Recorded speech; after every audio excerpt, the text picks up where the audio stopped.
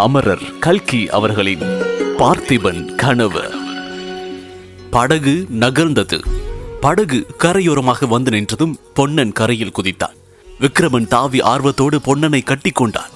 மகாராஜா, மறுபடியும் தங்களை இவ்விதம் பார்ப்பதற்கு எனக்கு கொடுத்து வைத்திருந்ததே என்று சொல்லிய பொன்னன் ஆனந்த கண்ணீர் வடித்தான். விக்ரமன், பொன்னா, சமய சஞ்சீவி என்றால் நீதான். எங்கு நின்றபடியே உன்னுடைய குடிசையைத்தான் பார்த்துக் கொண்டிருக்கின்றேன். 2-3 நாளாகவே பார்த்துக் கொண்டிருக்கின்றேன். இன்றைக்கு உன் படகை பார்த்திராவிட்டால் நீந்தி அக்கரைக்கு வருவதற்கு முயன்றிருப்பேன். அதோ பார் பொன்னா, படகு நகர்கின்றது, முதலில் அதை கட்டு என்றான். பொன்னன் ஓடி போய் படகை பிடித்து இழுத்து கரையோரம் இருந்த ஒரு மரத்தின் வேரில் அதை கயிற்றினால் கட்டிவிட்டு வந்தார். இருவரும் ஜலக்கரையில் மரத்தடியில் உட்கார்ந்தார்கள். பொன்னா, அப்புறம் என்ன செய்தி சொல்லு. அந்த காட்டாற்றங்கரையில் நடந்ததெல்லாம் எனக்கு சொப்பனம் போல் தோன்றுகின்றது. இன்னும் கூட நான் கனவு காண்கின்றேனோ அல்லது உண்மையாகவே நமது அருமை காவிரி நதிக்கரையில் இருக்கின்றேனோ என்று சந்தேகமாக இருக்கின்றது. நீ எப்போது என்னை பிரிந்து சென்றாய்? ஏன் பிரிந்து போனாய் என்று விக்ரமன் கேட்டான். ஐயோ மகாராஜா, நான் எவ்வளவோ பிரயத்தனம் செய்து வைத்தியனை அழைத்து கொண்டு வந்து பார்க்கும் போது உங்களை காணவில்லை. அப்போது எனக்கு எப்படி இருந்தது தெரியுமா? இப்போது விக்ரமன், வைத்தியனை அழைத்து வர போனாயா? எப்போது? எல்லாம் விவரமாய் சொல்லு பொன்னா என்றான். அன்று ராத்திரி மகேந்திர மண்டபத்தில் நாம் படுத்துக் கொண்டிருந்தது ஞாபகம் இருக்கின்றதா மகாராஜா? ஆமாம், ஞாபகம் இருக்கின்றது. ஐயோ, அன்றிரவை நினைத்தாலே என்னவோ செய்கின்றது பொன்னா. மறுநாள் காலையில் நாம் உறையூருக்கு கிளம்புவது என்று தீர்மானித்துக் கொண்டல்லவா படுத்தோம். அவ்விதமே மறுநாள் அதிகாலையில் நான் எழுந்திருந்தேன். உங்களையும் எழுப்பினேன். ஆனால் உங்களுக்கு கடும் ஜுரம் அடித்துக் கொண்டிருந்தது. உங்களால் நடக்க முடியவில்லை. சற்று நடந்து பார்த்துவிட்டு திரும்பி வந்து மண்டபத்தில் படுத்துக் கொண்டீர்கள். நேரமாக ஆக உங்களுக்கு ஜுரம் அதிகமாகிக் கொண்டே இருந்தது. நான் என்ன தவியை தவித்தேன் தெரியுமா? தங்களை தனியாய் விட்டுவிட்டு போகவும் மனமில்லை. பக்கத்தில் சும்மா இருப்பதில் உபயோகமும் இல்லை. கடைசியில் பல்லை கடித்துக் கொண்டு வைத்தியனை கூட்டி வர கிளம்பினேன். வைத்தியன் லேசில் கிடைத்தானா? எப்படியோ தேடி பிடித்து ஒருவனை அழைத்துக் கொண்டு வந்து பார்த்தால் மண்டபத்தில் உங்களை காணோம். எனக்கு பைத்தியம் பிடித்தது போலாகிவிட்டது என்றான் பொன்னன். அப்புறம் என்ன செய்தாய் என்று விக்ரமன் கேட்டான். பொன்னன் பிறகு தான் அங்கும் இங்கும் ஓடி அலைந்தது. குள்ளனை கண்டது. குந்தவி தேவி தன் பல்லக்கில் அவரை ஏற்றி கொண்டு போனதை தெரிந்து கொண்டது. பராந்தகபுரம் வரையில் தொடர்ந்து வந்து கண்ணால் பார்த்து திருப்தி அடைந்தது. பிறகு மாமல்லபுரம் போய் சிவனடியாரை சந்தித்தது. அவரும் தானுமாக கொல்லிமலை சாரலுக்கு போனது. ரகசியமாக வழியை கண்டுபிடித்தது. சிவனடியாரை மலை மேல் விட்டு தான் மட்டும் உறையூர் வந்தது ஆகிய விவரங்களை எல்லாம் விவரமாக கூறினான் பொன்னன். பொன்னன் சிவனடியாரை சிற்ப மண்டபத்தில் சந்தித்த செய்தி விக்ரமனுக்கு வியப்பை அளித்தது. பொன்னா, அந்த சிற்ப மண்டபத்தில் தானே ஒற்றர் தலைவன் வீரசேனனோடு நான் தங்கியிருந்தேன். அதே இடத்தில் நீ சிவனடியாரை சந்தித்தது வியப்பா இருக்கின்றது பொன்னா. எனக்கு ஒரு சந்தேகம் கூட உண்டாகின்றது என்றான் விக்ரமன். என்ன மகாராஜா சந்தேகம்? இப்போது விக்ரமன், அந்த ஒற்றர் தலைவன் ஒருவேளை நமது சிவனடியார் தானோ என்று. இப்போது பொன்னன், ஆம் மகாராஜா, ஒற்றர் தலைவன் வீரசேனர் தான் சிவனடியார். நான் மாமல்லபுரத்து சாலையிலிருந்து குறுக்கு வழி திரும்பிய போது எனக்கு முன்னால் ஒரு குதிரை வீரன் போவதை பார்த்தேன். தாங்கள் சொன்ன அடையாளங்களிலிருந்து அவர்தான் வீரசேனர் என்று ஊகித்துக் கொண்டேன். அவரே சிற்ப வீட்டுக்குள் நுழைந்துவிட்டு சற்று நேரத்திற்கெல்லாம் வெளியே வந்த போது ஜடா மகடத்தோடு சிவனடியாராக வந்தார். ஐயோ, அப்படியானால் நான் உண்மையில் யார் என்று பல்லவ சக்கரவர்த்தியின் ஒற்றர் தலைவனுக்கு தெரியும். ஆனால் ஆதி முதல் நமக்கு உதவி செய்து வந்திருப்பவர் அவர்தான் அல்லவா? இப்போது என்னை காட்டிக் கொடுத்து விடுவாரா?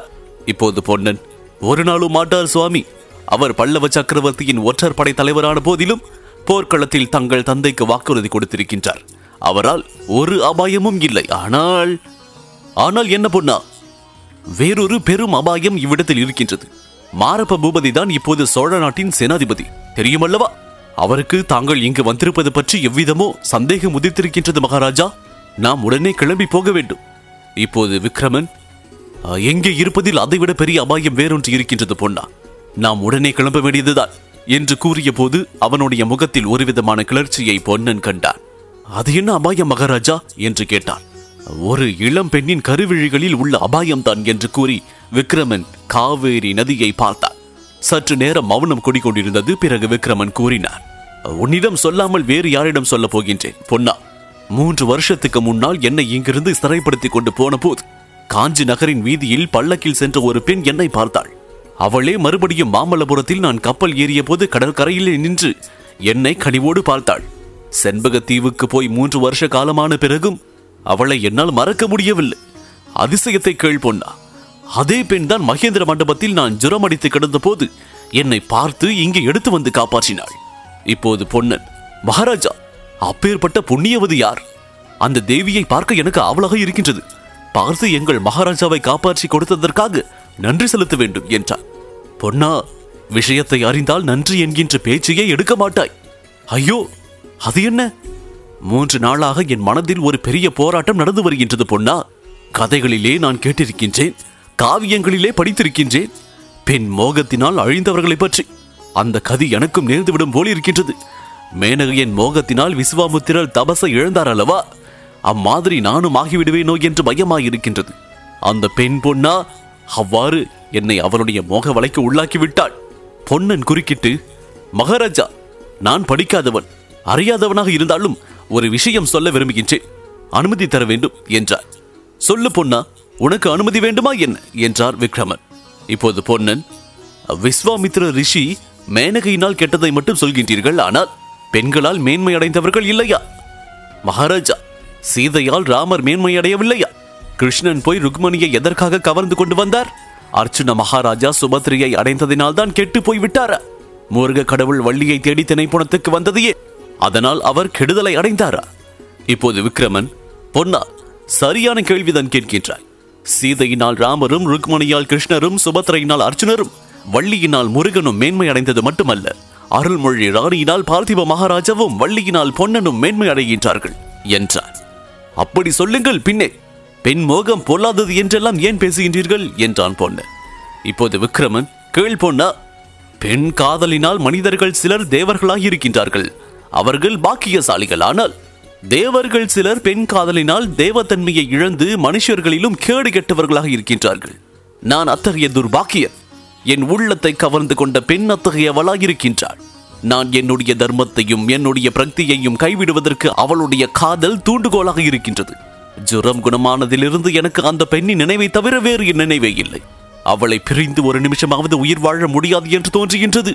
அவளுக்காக சொர்க்கத்தை கூட தியாகம் செய்யலாம் என்றும் தோன்றும் போது, சோழ நாடாவது சுதந்திரமாவது அவளோடு சேர்ந்து வாழ்வதற்காக காஞ்சி நரசிம்ம பல்லவ சக்கரவர்த்திக்கு கப்பம் கட்டினால்தான் என்ன என்றான். பொன்னனுக்கு தூக்கி வாரி போட்டது. விக்ரமனுக்கு இது கடைசி சோதனை என்று சிவனடியார் கூறியது அவனுக்கு நினைவு வந்தது. ஐயோ, என்ன இப்படி சொல்கின்றீர்கள்? உறையூர் சித்திர மண்டபத்தில் பார்த்திப மகாராஜாவிடம் தாங்கள் செய்த சபதம் ஞாபகம் இருக்கின்றதா என்று கேட்டான் பொன்னன். இப்போது விக்ரமன், ஞாபகம் இருக்கின்றது பொன்னா, இன்னும் மறந்து போகவில்லை. ஆனால் எத்தனை நாளைக்கு ஞாபகம் இருக்குமோ தெரியாது. தினம் தினம் என்னுடைய உறுதி குலைந்து வருகின்றது. ஆகையினால் தான் உடனே கிளம்பி விட வேண்டும் என்று சொல்கின்றேன். இப்போதே உன்னோடு வர சித்தமாயிருக்கின்றேன், கிளம்பலாமா என்றார். இப்போது பொன்னன், கிளம்பலாம் சுவாமி, ஆனால் இந்த தீவில் நமக்கு ஒரு காரியம் இருக்கின்றது. மகாராணி கொடுத்த பெட்டியை இங்கே புதைத்து வைத்திருக்கின்றேன் என்றார். பார்த்தாயா, அதை கூட மறந்து விட்டேன். இன்னும் 2 நாள் போனால் வந்த காரியத்தை மறந்து விடுவேன், என்னையே கூட மறந்து விடுவேன். இன்றைக்கு அந்த பெண் வருவதற்குள் நாம் போய்விட வேண்டும். பெட்டியை எங்கே புதைத்திருக்கின்றாய் என்று விக்ரமன் பரபரப்போடு கேட்டான். சமீபத்தில் தான் இருக்கின்றது சுவாமி என்றான் பொன்னன். தோண்டி எடுக்க வேண்டும் அல்லவா என்றான் விக்ரமன். பொன்னன், முன்ஜாக்கிரதையாக மண்வெட்டியும் கடப்பாரையும் கொண்டு வந்திருக்கின்றேன் என்று சொல்லி படகின் அடியிலிருந்து அவற்றை எடுத்துக் கொண்டு வந்தான். 2 பேரும் விரைவாக நடந்து அந்த அடர்ந்த மாந்தோப்புக்குள்ளே போனார்கள். அவர்கள் போய் சற்று தூரத்துக்கெல்லாம் சமீபத்தில் இருந்த ஒரு மரத்தின் மறைவிலிருந்து குந்தவி தேவி வெளியில் வந்தாள். சுற்றுமுற்றும் பார்த்துவிட்டு நதிக்கரையில் படகு கட்டியிருந்த இடத்திற்கு சென்றாள். இன்னும் ஒரு கள்ள பார்வை அங்கும் இங்கும் பார்த்துவிட்டு படகை மரத்தின் வேரோடு கட்டியிருந்த கயிற்றை அவிழ்த்து விட்டாள். படகு மெதுவாக நகர்ந்தது. பிறகு வேகமாய் நகர்ந்தது. சிறிது நேரத்திற்கெல்லாம் வெள்ள பிரவாகத்தில் அகப்பட்டு கொண்டு அதிவேகமாய் சுழன்று செல்ல தொடங்கியது. அதை பார்த்து கொண்டிருந்த குந்தவையின் முகத்தில் குறுநகை பூத்தது. இதன் தொடர்ச்சியை புதையல் இதில் தொடர்ந்து கேட்கலாம். இதுவரை அமரர் கல்கி அவர்களின் பார்த்திபன் கனவு கேட்டீர்கள். உங்களுக்காக வழங்கிய நான் DJ முருகா. இந்த பாட்காஸ்ட் பற்றிய உங்களுடைய கருத்துக்கள் மற்றும் விமர்சனங்களை என்னோடு பகிர்ந்து கொள்ளுங்க. ஃபேஸ்புக்கில் ஃபைண்ட் செய்ய murugan.radio மற்றும் இன்ஸ்டாகிராமில் ஃபைண்ட் செய்ய murugan.dj. எங்களுடைய சவுத் ரேடியோஸ் குழுமத்திற்கு 5 நட்சத்திர மதிப்பெண்களையும் மற்றும் உங்களுடைய அன்பான ஆதரவையும் வழங்கிடு சவுத் ரேடியோ செயலியின் ஹோம் பேஜ் பகுதியில் உள்ள அனௌன்ஸ்மெண்ட் பிரிவிற்கு செல்லுங்கள்.